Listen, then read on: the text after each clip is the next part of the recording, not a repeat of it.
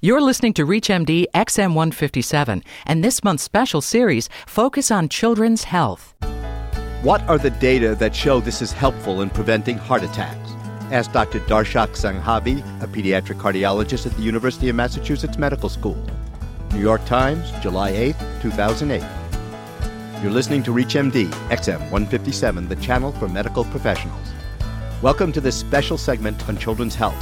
I'm Dr. Bill Rutenberg, your host, and with me today is Dr. Sarah DiFerenti. Dr. DiFerenti is a pediatric cardiologist and director of the Preventive Cardiology Clinic at the Children's Hospital Medical Center in Boston, Massachusetts. She is an instructor in pediatrics at the Harvard Medical School. Today we are discussing new lipid screening and cardiovascular health in childhood guidelines from the American Academy of Pediatrics. Hi, Dr. DiFerenti. Thanks for joining us today at the Clinicians Roundtable. All right, thanks for having me. According to the New York Times article, quote, this aggressive new recommendation for warding off heart disease in some children has stirred a furious debate among pediatricians. What's the buzz? I mean, tell me what's happening. Why is this so controversial?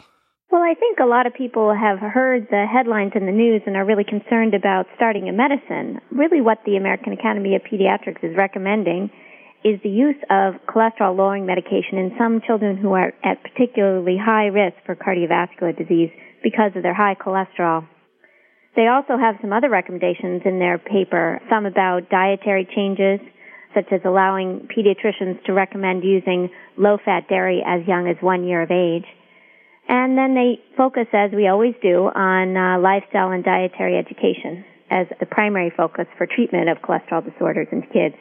I have a question, and that is, again, to my knowledge, and I've been practicing pediatrics for a long time, although the original recommendation was not to restrict fat in children under the age of 2 years of age, nobody ever recommended a high-fat diet. And I always told patients and parents that look at the total fat in the diet.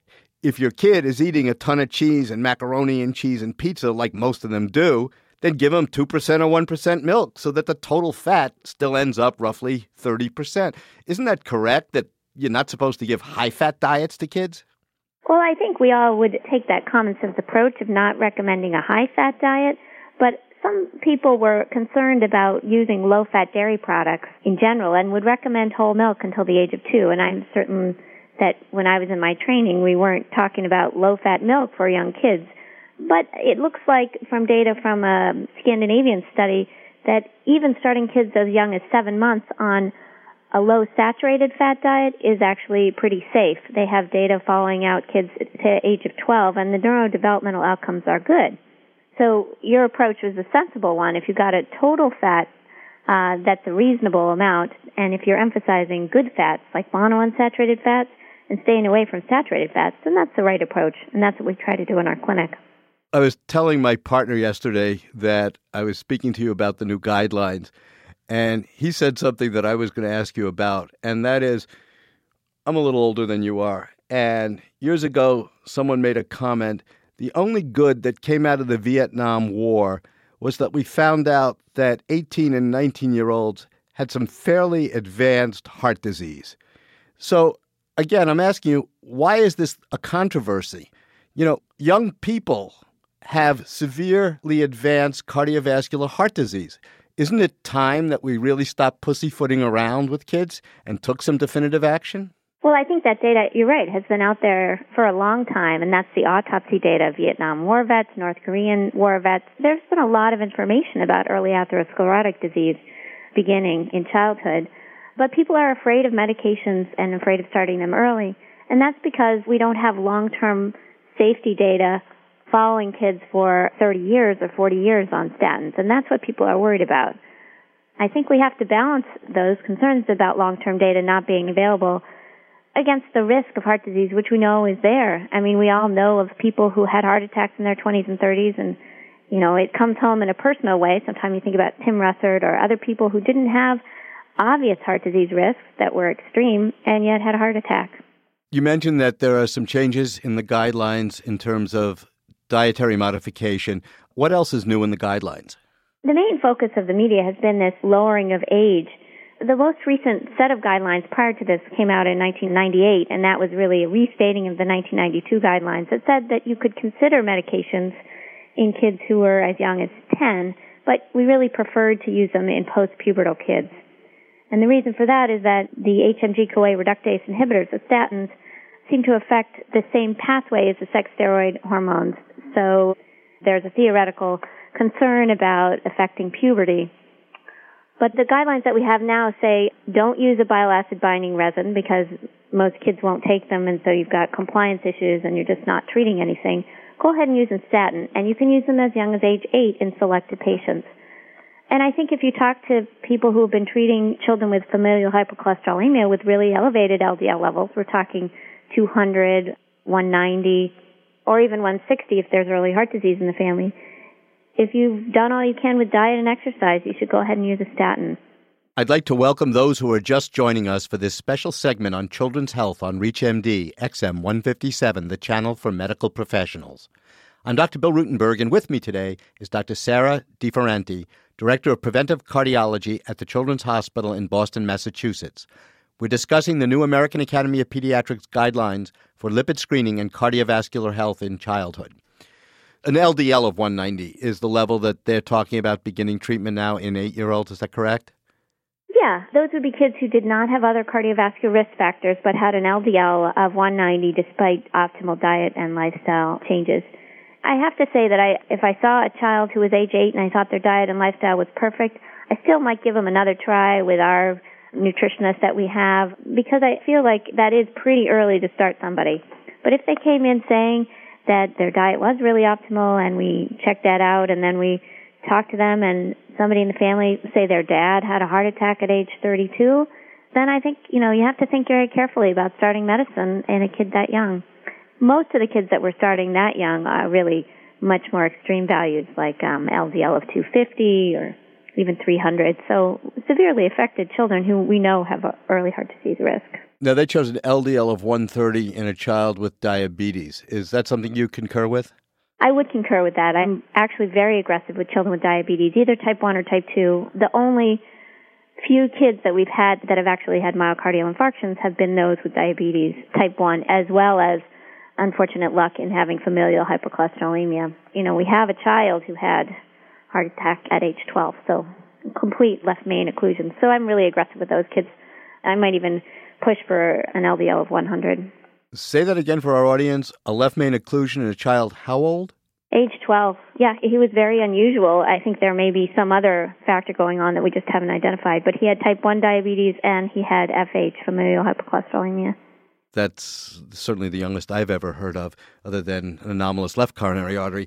They also chose a number of an LDL of 160 with family history of early heart disease or greater than or equal to 2 additional risk factors. I assume that would be obesity, hypertension, anything else in those risk factors, and do you go along with the 160 level? I do go along with the 160 level, and I would include smoking. Hopefully we don't have too many of those kids, but we do have some. Or Kawasaki disease with aneurysms, history of childhood cancer treatment, other rheumatologic diseases like lupus. There's some factors that seem to really increase your risk for heart disease over and above the LDL, and so those are kids that I'm concerned about. And I do go along with that, and we have a lot of kids that fall into that range. Could you tell us what's changed in their terms of the American Academy of Pediatrics recommendations for cholesterol screening, and what are your own personal recommendations? I think actually this has been the most valuable part of the new guidelines, is really clarifying screening. The previous set of guidelines had a very complicated algorithm that involved getting a non-fasting total cholesterol, and if that was borderline, then having the child come back and repeat that. And if that was still concerning, then coming back for a fasting lipid profile. And you can imagine that we were losing a substantial proportion. Some studies showed maybe 30 or 40% of kids just wouldn't come back to get the final testing and get the results that you need.